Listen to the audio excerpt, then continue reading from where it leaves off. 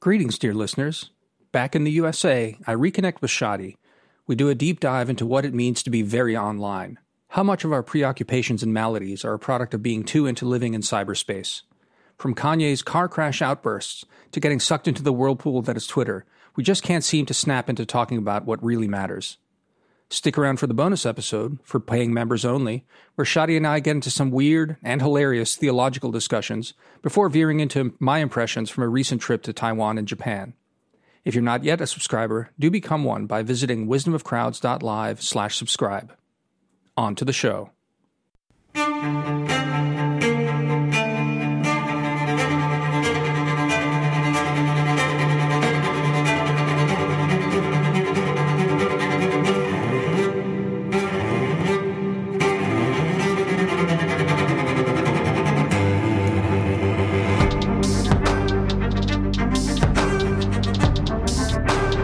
About Taiwan, I can tell you about Japan, which was in many ways even more interesting. Cool. We can talk about Kanye West. Are you familiar with what's been happening? So the thing about Kanye is that I don't think I know of the man's work, but I don't think I've ever, spent any time listening to the man's work. And so you mean his music, or do you mean his commentary? No. I do mean his music, and so I. It's not like I'm not aware of who Kanye is, but I really haven't been following. And then people who have been fans of Kanye and stuff like that, I've just sort of heard over the last few years is, he's brilliant, he's a genius of sorts, but he's clearly schizophrenic. He's got mental illness, Yeah. And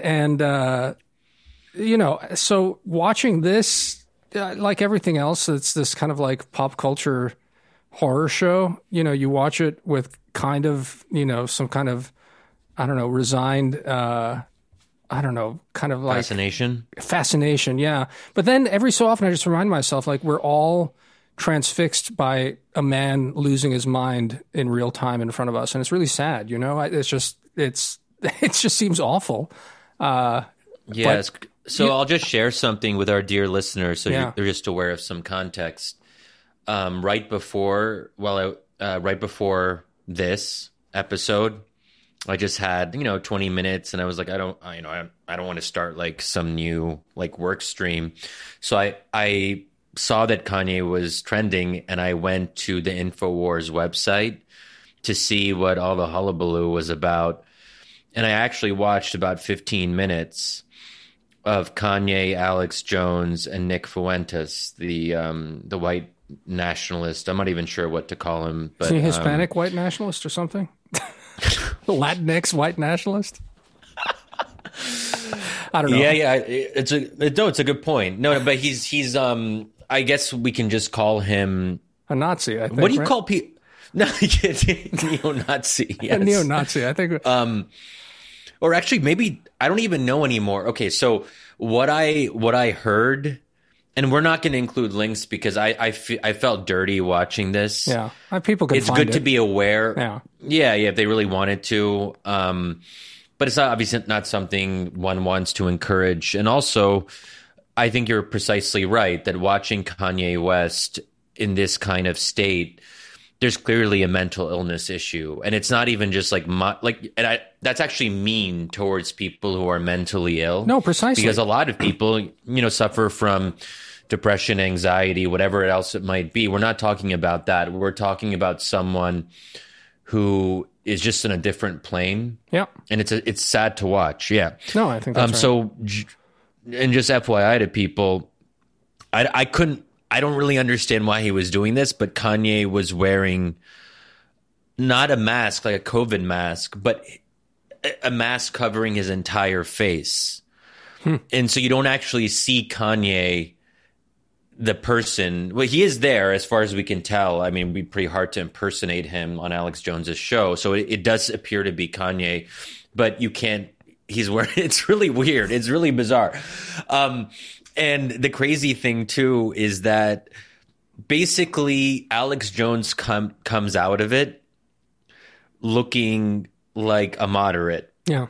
Because Kanye basically starts saying things like, I like Hitler. Yeah. And that's not even hyperbole. Yeah, he's like defending. He said like Nazis got Hitler. a bad rep. We shouldn't criticize them so much. We over criticize the Nazis, I think was the line I saw on Twitter earlier today. Yeah. Like, my God. Yeah, it's like, and then Alex Jones, you see his face, and he's like, "What did I get myself into?" And he's trying to push back gently, and it's just like a very odd thing to watch. And also, Kanye said something like, "There's a reverse Holocaust against him," and that but that's not. I guess he said stuff like that before, but that's a kind of, and he talks very explicitly about Jewish media, like all these tropes, which you think that even people who are anti-Semitic, they try to be subtle. Generally, Yeah. you know, Kanye at this point, there's no subtlety. It's like the most explicit anti-Semitism I've ever seen in any kind of public performance. So anyway, that's just some context of like, I'm just sort of shocked that this has happened to him. But anyway, and it is relevant because Kanye did have dinner with Donald Trump a few days ago. Yeah, you know, I mean, maybe that's something to also sort of kick around a little bit, right? So I don't even know how to kick it around, right? It's obviously, you know, classic Trump dog whistle, you know, I don't know, and then classic Trump, you know, Kanye brought someone, I don't know who it was, like denial, non-denial, whatever the hell. But it's really interesting is, you know, then again, I'm not really following it that closely. I'm kind of still jet lagged and messed up from this trip, but just sort of passively following it. It's sort of been a scramble to pin Trump and Nazism and fascism on the Republicans more broadly, so that everyone's watching, that they're not condemning him enough. But then you saw like even Bibi condemned. I don't know if you saw that. Bibi Netanyahu condemned Trump. He said this is not okay, and you have to not do that again. So you know, it's even that little subplot was sort of interesting because, you know, after the midterms, it feels like the Republicans are now trying to. I think they feel like they have their chance to rally around the fact that Trump is a loser, that like all the Trump candidates lost and cost him this election and all the rest of that. And, you know, the new standard carrier is Ron DeSantis. And you know, I feel like insofar as I've been watching at all, the sort of mainstream and liberal left part of the spectrum, they're all doing two things at once. One is, you know, out of one side of their mouth saying DeSantis is just as bad, if not worse than Trump in some ways, because, you know, he's less crazy or something, but has all the evil and white supremacy and racism. It's all embedded in DeSantis. And on the other hand, desperately trying to keep Trump in the game and tied to the Republican Party, which, you know, I don't know. I after the elections, yeah, it just seems to me, you know, that it's the most brilliant thing that Biden managed to do. And I guess you and I haven't really spoken since the elections, but the most brilliant thing that Biden managed to do is to do the whole democracy is dying thing, right? Like when he gave that speech about coming to defend democracy, you know, I was just like, that's not going to work. It's nonsense. But, you know, it worked, and it was a brilliant move when you take at the same time into consideration that, you know, Democrats funded Trumpists in the primaries, and, you know, against more moderate Republicans. And so, you know, like now looking back at everything that's going on, it's the best thing that can happen to Biden is that Trump runs again. And the best thing that can happen for the Democrats is that, you know, Trump runs, gets the nomination, and then I think gets blown out in the next elections. And so, you know, it's you know, me, let's not take it, but that.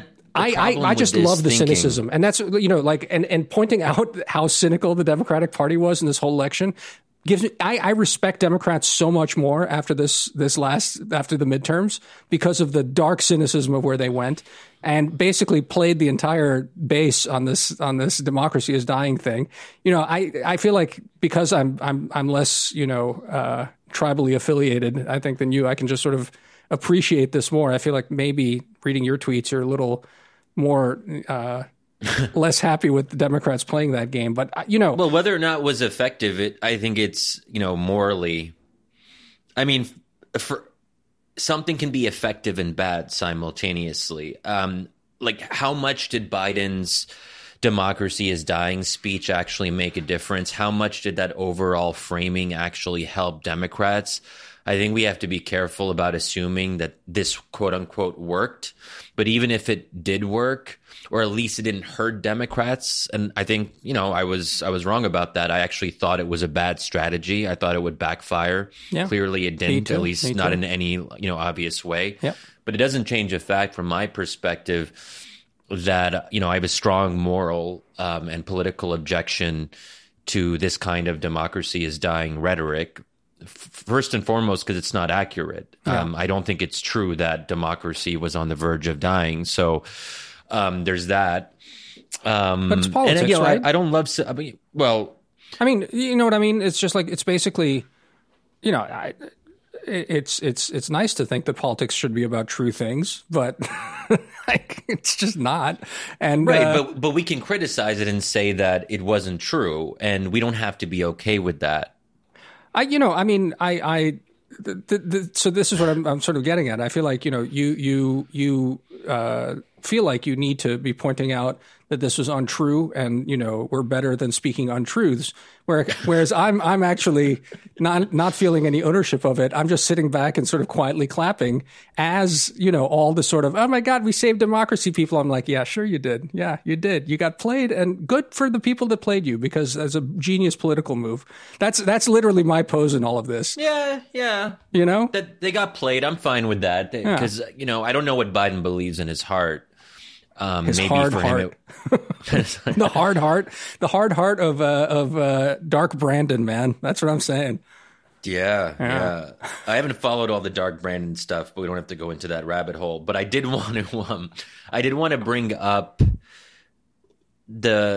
so wanting Trump to run again because he can be blown out, and that will discredit the Republican Party further. They'll be the party of losers, all of that.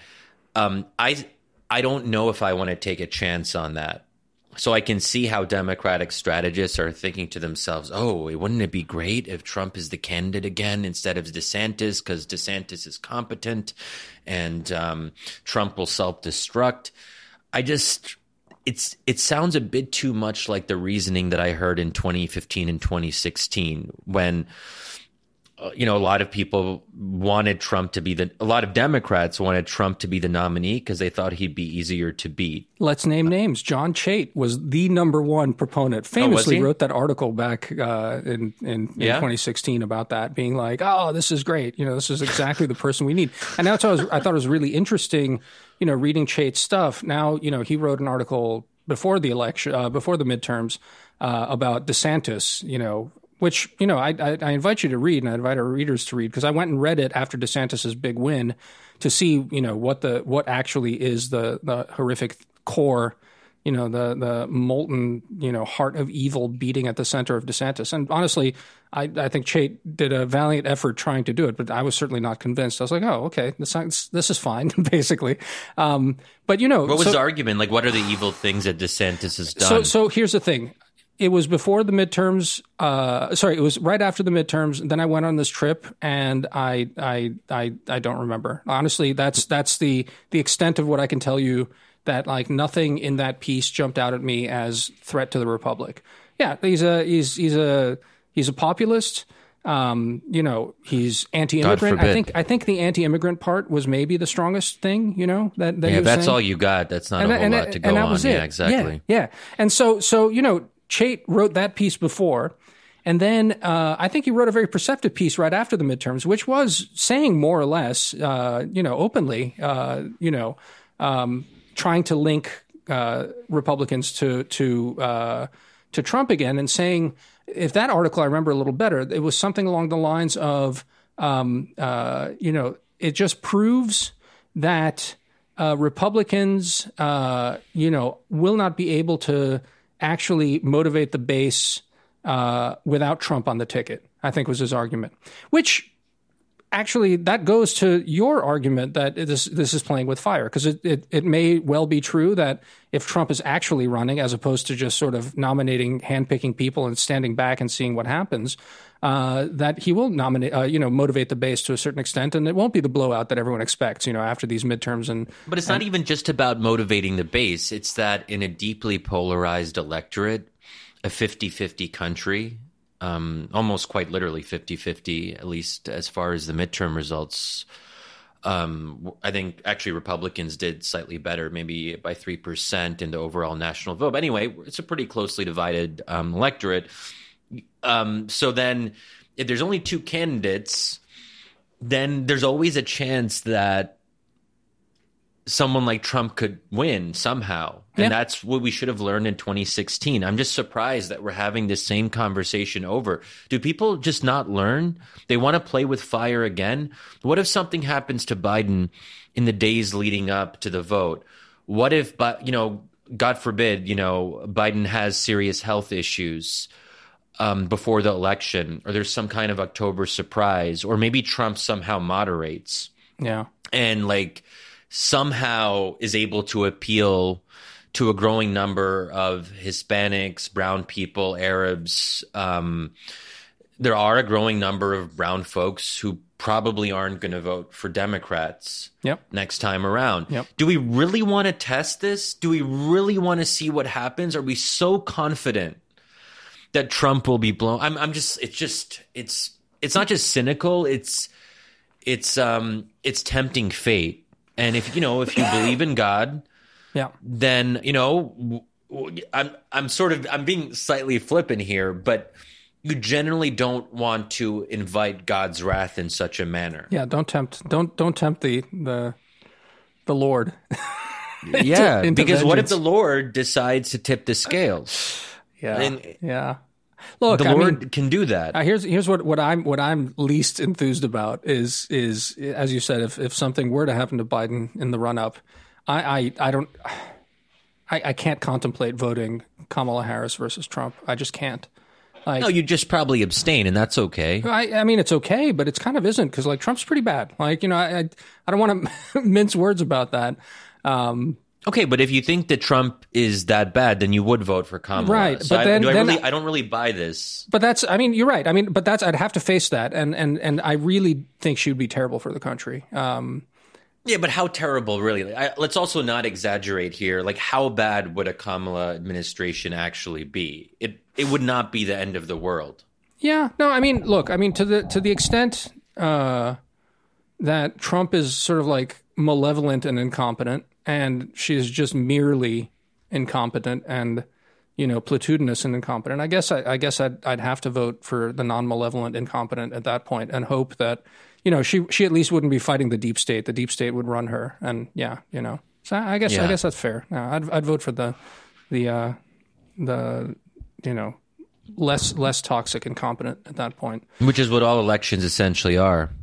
Voting for the lesser evil. Yeah. Yeah. Well, how does that play into your minimal democracy? Isn't it isn't it bad if we're that deep polarization and we're just sort of doing negative partisanship? Does that do anything to your minimal democracy theory? And how would it though? Because if pure negative partisanship increasingly determines everything, I feel like one of the correlations of that, and we're seeing it already, arguably even without Trump we were seeing it, is that negative partisanship necessarily leads to a delegitimization of the system. Because, if you're just voting against the other side, and that's motivating you, and it's motivated you for 20 years to do just that, the next thing that happens is to say, well, questions about legitimacy of the process, questions about the other side being so bad that they would, destroy the country. You lose that sense of common purpose, right? If you're solely motivated by negative partisanship. I don't think we need common purpose. But you know me on this. I don't believe in consensus. Not a common purpose, not consensus. But you do believe that you need that minimum respect for the other side winning. And negative partisanship really does mean that the other side, at the limit, is the end of the republic, because that's what we're getting at with a lot of I'm this just stuff. not sure. I'm not sure I see that link, because I, for example, will continue voting for the Democratic Party, not because I like the Democratic Party, but because Republicans are worse. But I'm also someone who is more than comfortable saying that if Trump wins in 2024, fair and square, we have to respect that as a legitimate outcome. I don't see that one follows the other. I think it's perfectly fine to be like negatively partisan, but still not, because, protest votes are part of the democratic process, in a lot of the world. Even when we look at Italy, why did they vote for a far right party? A lot of Italians voted. I mean, well, yeah, that too. Well, yes, but also as a protest vote. It doesn't mean they necessarily love the brothers of Italy. It's that they want to send a message to the incumbents that they're pretty angry about the status quo, right? Yeah. So it seems fine. It's the utopians that I'm most concerned about. The ones who believe in this perpetual arc of history bending, because that's different than negative partisanship. That is about having a certain teleological view of human history. Yeah. And if anyone stops the progress of history, then they are enemies of the state. They are enemies of progress. But that's not negative partisanship on its own. That's like a different level. And those are the ones that I'm most concerned about, I think. Yeah. Does that make sense? No, I mean, it makes perfect sense. That's the thing that maybe we should also keep in mind, and what I think was a good reminder of during the midterms is that our sort of very online lives and how we even conceive of these fights and these elections. It's very hard to actually nail down any sort of, I think, very coherent narrative for what happened in the midterms. And if nothing else, the inability to nail down any sort of narrative just proves how healthy democracy is in the country, right? I mean, I think that's the main takeaway I could get from the elections. Like, okay, everything's actually pretty good. Like, I am just perpetually impressed by American democracy, the resilience of our system. I don't want to go overboard. I'm not like trolling people here, but it is incredible. It is incredible. So, even if you look at election day itself, and people of memory hold this already, no one talks about this anymore, but there were so many warnings about voter intimidation at the polls that there would be violence. People wouldn't, and I was reading this NPR article, so, from not just an objective source, but a source that would be predisposed to emphasizing irregularities and Republicans, doing foul things at the ballot box. I think they said something like in this article, included a link in the show notes, that there were literally no major incidents. Yeah. That it was just like the normal snafus that you have in any electoral cycle, but they couldn't even come up with incidents to highlight as, so the fact that in the run-up, we kept on hearing these warnings and basically none of it came to pass. First of all, it tells you that people who are being alarmist were basically taking the piss. Yeah. But it also tells us that our democracy is resilient and we should be proud of that and happy about that. And that's why I've never been more, again, I want to be careful about not overstating this. My brother will probably have an issue with it if I do, but I've never been more confident about American democracy not only surviving, because that's pretty basic, but flourishing. Yeah. I just have the idea that our democracy could ever die, the idea that we would descend into civil war. I actually feel I feel a little bit sheepish for entertaining these worst case scenarios. They didn't even deserve to be entertained. I agree. The idea of a civil war. And people can say, "Well, we didn't mean a civil war literally," but then what's the point of you? And you and I talked about it. We talked about it in those terms. We took it seriously in our discussions. I think we both ended up saying it's probably not going to happen, but we took it seriously. I feel bad for taking it seriously. Well, it is what it is. I mean, I do sort of want to get into that because that's, I think, part of this like very online world that we live in, and how it's good to just sort of snap out of that every so often. But just to add something, and maybe since we're talking to your brother directly, I thought Jason Willick just today published a really good piece, which is another thing that I think was very much a token of faith among Democrats, which is that that specifically, that most of our institutions are counter-majoritarian and imperfectly reflect the true nature of the country, and that Democrats are fundamentally disadvantaged in the Senate. And Jason goes through in both the House races and Senate races, points out that like none of that has basically come to pass in these midterms. That basically the midterms show, I think, reasonably faithfully reflect the deep polarization and division in the country at this point. And that, neither party, with all the sort of talk about, we need to abolish the filibuster, we need to like basically, we can still talk about the court, I guess, but like, there's talk about expanding the House and therefore, again, somehow, making the Senate less vital and the rest of it because it's counter-majoritarian and evil. It's just not true. It's just literally not true. Or not at least, only is it not true, yeah. It's like more than not true, because if you look at, I don't know the latest numbers because I know that people were still calculating, but if I recall, it was a 3% spread on the national vote, as I alluded to earlier.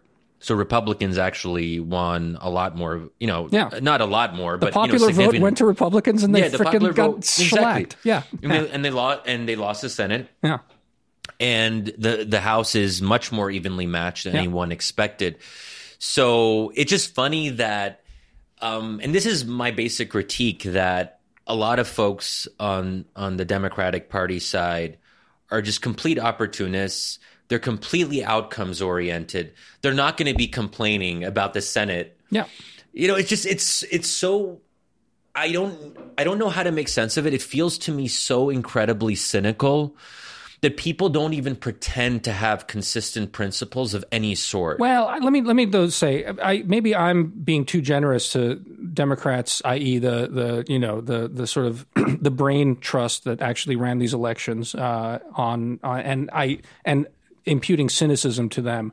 I think and I wouldn't even impute opportunism to what we're talking about now, this kind of stuff. I just think it's like, to me, what it points to is actually how political science is a sort of silly field, when it comes down to, because you had so many political scientists talking about, again, our institutions are rigged up in such a way. We need to, come up with all sorts of fancy different ways to count votes, from ranked choice voting on down, and new innovations, less right, and like, new constitutional convention. We really need to refound this country in a more, it's to me, all those arguments, you go back and look at them. It's like, well, I mean, we can try and do these things.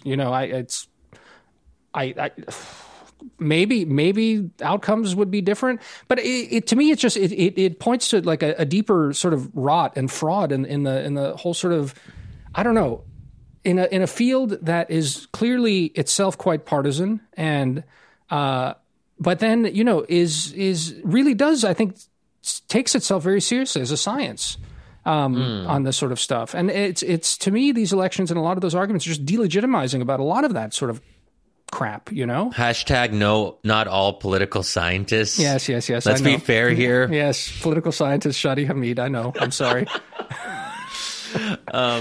It's good not to be credentialed. Yeah, but I think you're right. Unfortunately, a lot of political scientists. Some listeners might recall the letters that scholars of democracy wrote about. There has been a number of these things warning about American democracy dying, and issuing these very alarmist statements and trying to represent the profession and saying basically we are the experts and we say this is happening. Look, it's almost too easy to impugn experts and people who, look, we all do it to some extent. I sometimes fall back on expertise when it's useful to me. No one's perfect, but to sort of say that political science says X, that's where I really get annoyed, because it's sort of like the science says. It's all these appeals to a definitive position, as if everyone in a particular profession has this view, which is almost never the case. There's always dissent. Yeah. There isn't anything approaching consensus among political scientists on a lot of these issues. But is there consensus among left-leaning political scientists? Well, yes. And that's where obviously, ideological blinders play a role. But so, what's I think useful though at this point, for all of us that choose to do this is to now just point out that how self-serving this is. And, I think the worries about the fate of democracy are not going to go away because it's proven to be such an effective get out the vote tool. So it's going to be here for this whole time. But was it though? Well, I don't know. I mean, it's maybe not. I'll take your point that we don't know that, but I think it's believed by enough rank and file people that democracy is in threat, and what all the sort of stoking of these fears in the run up to the election have left a mark on a lot of people, just like, COVID has left a mark on Taylor Lorenz, and, she can't let that go. I feel a lot of people are not going to be able to let go of the fact that this election proves more or less to my satisfaction, this country's actually pretty healthy. So, Can I ask you this though? Why can't people let go of things? Like not to say that we're like the better ones and that we're able to rise above and we're able to be calm when others can't be calm. But I think there's an interesting psychological question that sometimes people latch on to a particular narrative and it ends up orienting their entire worldview, and they can't let go. They can't adapt. They can't reconsider. And, we're all potentially under threat from we all have to protect against that. That's why I've said often that I worry about my dislike of the wokes distorting my political views, and I have to do what I can to protect against that so I don't go overboard. So we all have to be vigilant. But I just wonder, some people can't let go. What is that about? Well, so to what extent do you think that's, just to get back to this, this very online thing, here's something that struck me as, Twitter is going through its convulsions. Elon Musk doing some stuff, trolling a lot, people losing their minds over it. I remember journalists in particular, and I mean, I think you can speak to this. I just don't have a big enough following, and not enough people hate me to properly experience it. But a lot of people hate you online. You have a lot of followers, and sometimes when I actually take a peek at what's going on in your any one of these threads that go viral that you do, it really it's spectacular, and. It's. I wonder to myself, could I hack it? And you and I have talked about this, maybe not online, but certainly in private. What that must be like. But the thing that I remember is journalists. excuse me, journalists complaining about bullying on Twitter and the real psychological damage that this would do to them, which, seems to me that echoes of that are what's also fueling this insane panic as Elon Musk supposedly loosens the reins on discourse on Twitter and, hate is flooding back onto the platform and whatever else. Maybe if you do have, 100,000 followers, it becomes unwieldy and sort of emotionally draining and really psychologically bad.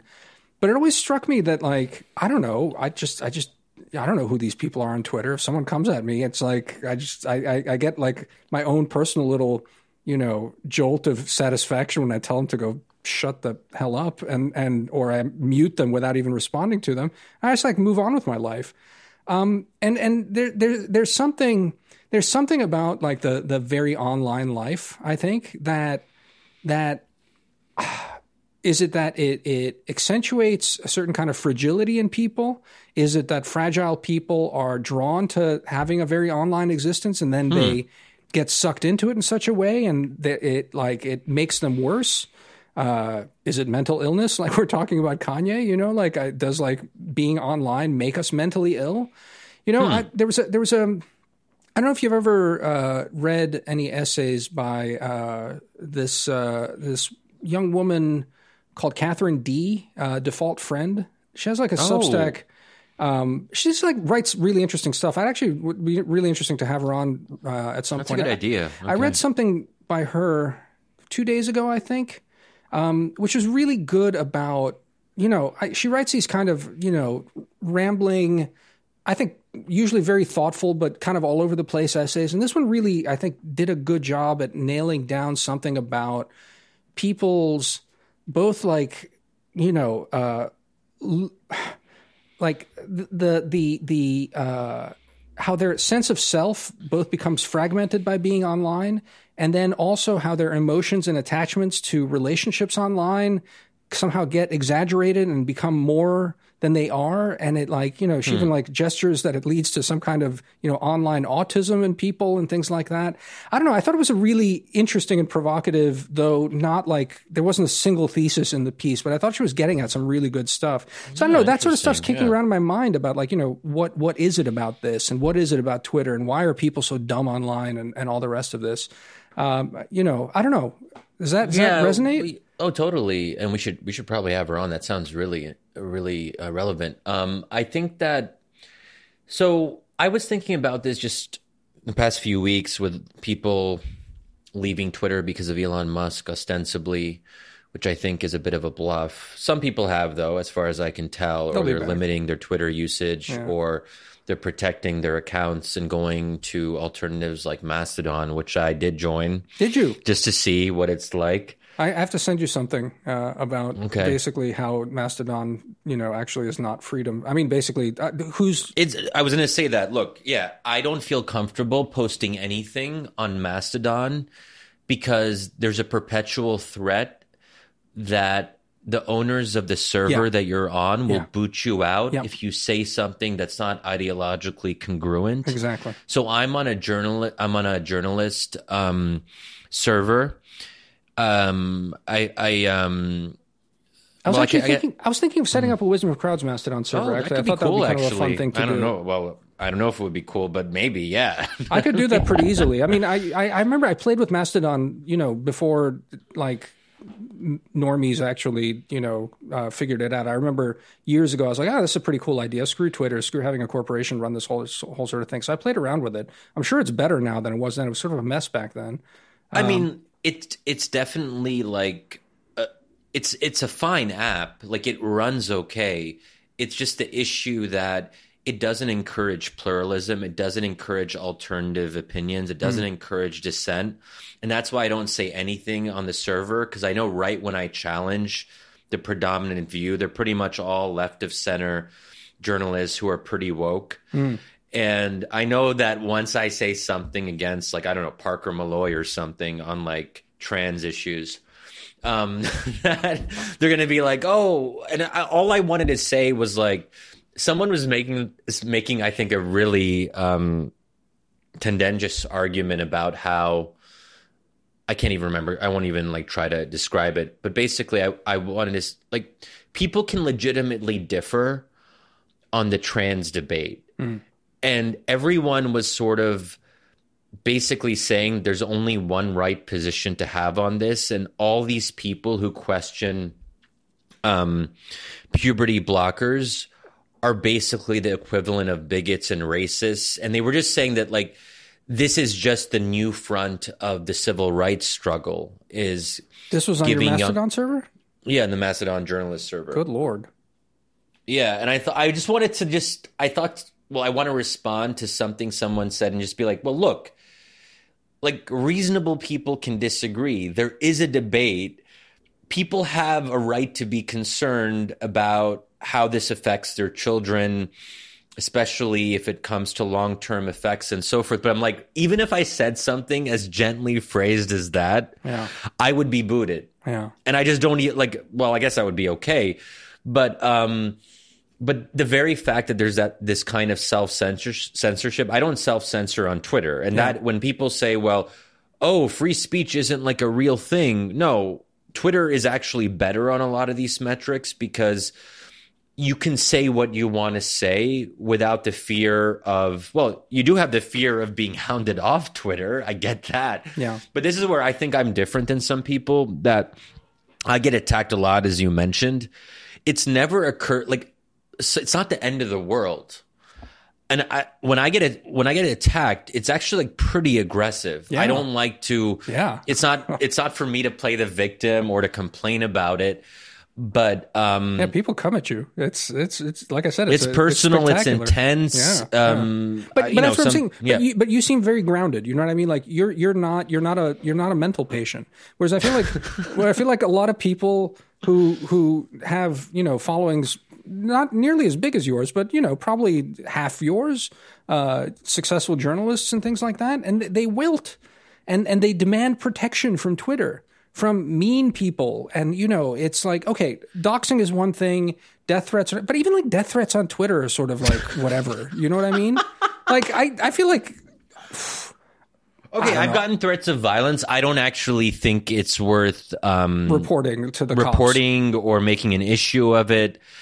And even at times, you know, there have been times where, you know, folks at Brookings have come to me and said, Shadi, you know, we've seen that you've been getting attacked a lot, and even some threat, you know, there's some threats that we've seen and that sort of thing. And just to know that we're keeping an eye on that. And I appreciate it because, you know, at some point it could actually be a concern. I mean, I hope it won't become that. But, you know, in the ISIS period, there were actually, I don't want to say too much about it, but like, you know, a lot of us who have public profiles have had to think about issues around personal security and so forth. Did you see the story that Iran is trying to kill Bernard-Henri Lévy? Speaking of that. Oh yeah, I saw. I didn't read the article. I was shocked to see that though, because that's kind of crazy, right? I mean, it wasn't the article wasn't about him. He was listed as one of many people. But that, you know, the Iranian state is now basically, you know, sponsoring hits on all sorts of prominent critics, and he was among them. So yeah. Well, look, so that should put things into perspective. People like him have to actually be concerned about their livelihoods, and some people actually have to hire, you know, security and actually, you know, change their lives in some way. And of course, we know what happened to Salman Rushdie a couple of months back. So it's just kind of silly to me that it's absurd. Like, it's so people have the right to be mean to you. People have the right to call you names. That's part of what it means to be a public figure. And some people just think that it's almost their birthright to not be criticized or to not be attacked. And people have every right to personally attack me and to use racist slurs against me and to say that I'm an, you know, whatever it might be, an Uncle Tom, a brown traitor, whatever, you know, the whole list of things. Yeah. People can say whatever they want. It's not the end of the world. And it's almost disrespectful to people whose lives are really on the line. Like, you know, whatever you want to say about Bernard-Henri Lévy, I mean, he's sort of absurd in his own way, but he's also, you know, dealing with serious things like that because he is famous enough, and apparently he is enough of a target for the Iranian authorities to consider doing something against him. Yeah, they perceive him as enough of a threat to, you know, actually invest $150,000 apparently to have him killed, which, you know, it's not nothing. It's certainly not nothing. Yeah, that is I didn't know that was the price tag. That's pretty serious. Yeah. Quite serious. Wow, yeah. So I don't know, but maybe it's part of it is that these journalist folks and, like, I don't know, vaguely center left commentators who think that they have the truth, that they're just so used to being, there's a certain sense of entitlement. They're used to being deferred to. They think that they should be the gatekeepers. They're the ones who think that they should be the arbiters of what's misinformation and what's not misinformation. So I think some of it has to do with how they perceive their role in society. Does that sound right? I think so. Look, I mean, I think you hit the nail on the head with misinformation, disinformation. I mean, it's just like, it's faulty epistemology on the part of these people. Like, you know, what is knowledge? What is the truth? They don't ever ask these questions. Not in any sort of meaningful way. It's just self-evident to them. And it's just like, well, obviously this is true. And, you know, and then we're off to the races with that sort of stuff. That entitlement to it is, I think, key. But I mean, the only thing as I think about all of this is that you get a lot of sort of racially motivated stuff and religiously motivated stuff and some violence. I do think probably women's experience online is much worse than men's, though. I just think that just like add on top of that, just most people trying to have sex with them, and or like if they hate them, like making rape violence, like I feel like probably for women, it like as soon as there's some like hatred towards women, it turns to like rape threats. And I can imagine that's actually, a level of unpleasant that we don't have to deal with. Yeah, that's a good point. Yeah. And so, and that's why it's male journalists and commentators who complain about being victims that are the worst, because they have really nothing to stand on. Yeah, I agree. Yeah. But still, look, not everyone can be as great as we are. That's the bottom line. That is the bottom line. That is absolutely the bottom line. Stick around for a truly weird part 2 of the episode. Theology, democracy, and Asia. This one has it all. Become a paying subscriber at wisdomofcrowds.live/subscribe and join us for the second half.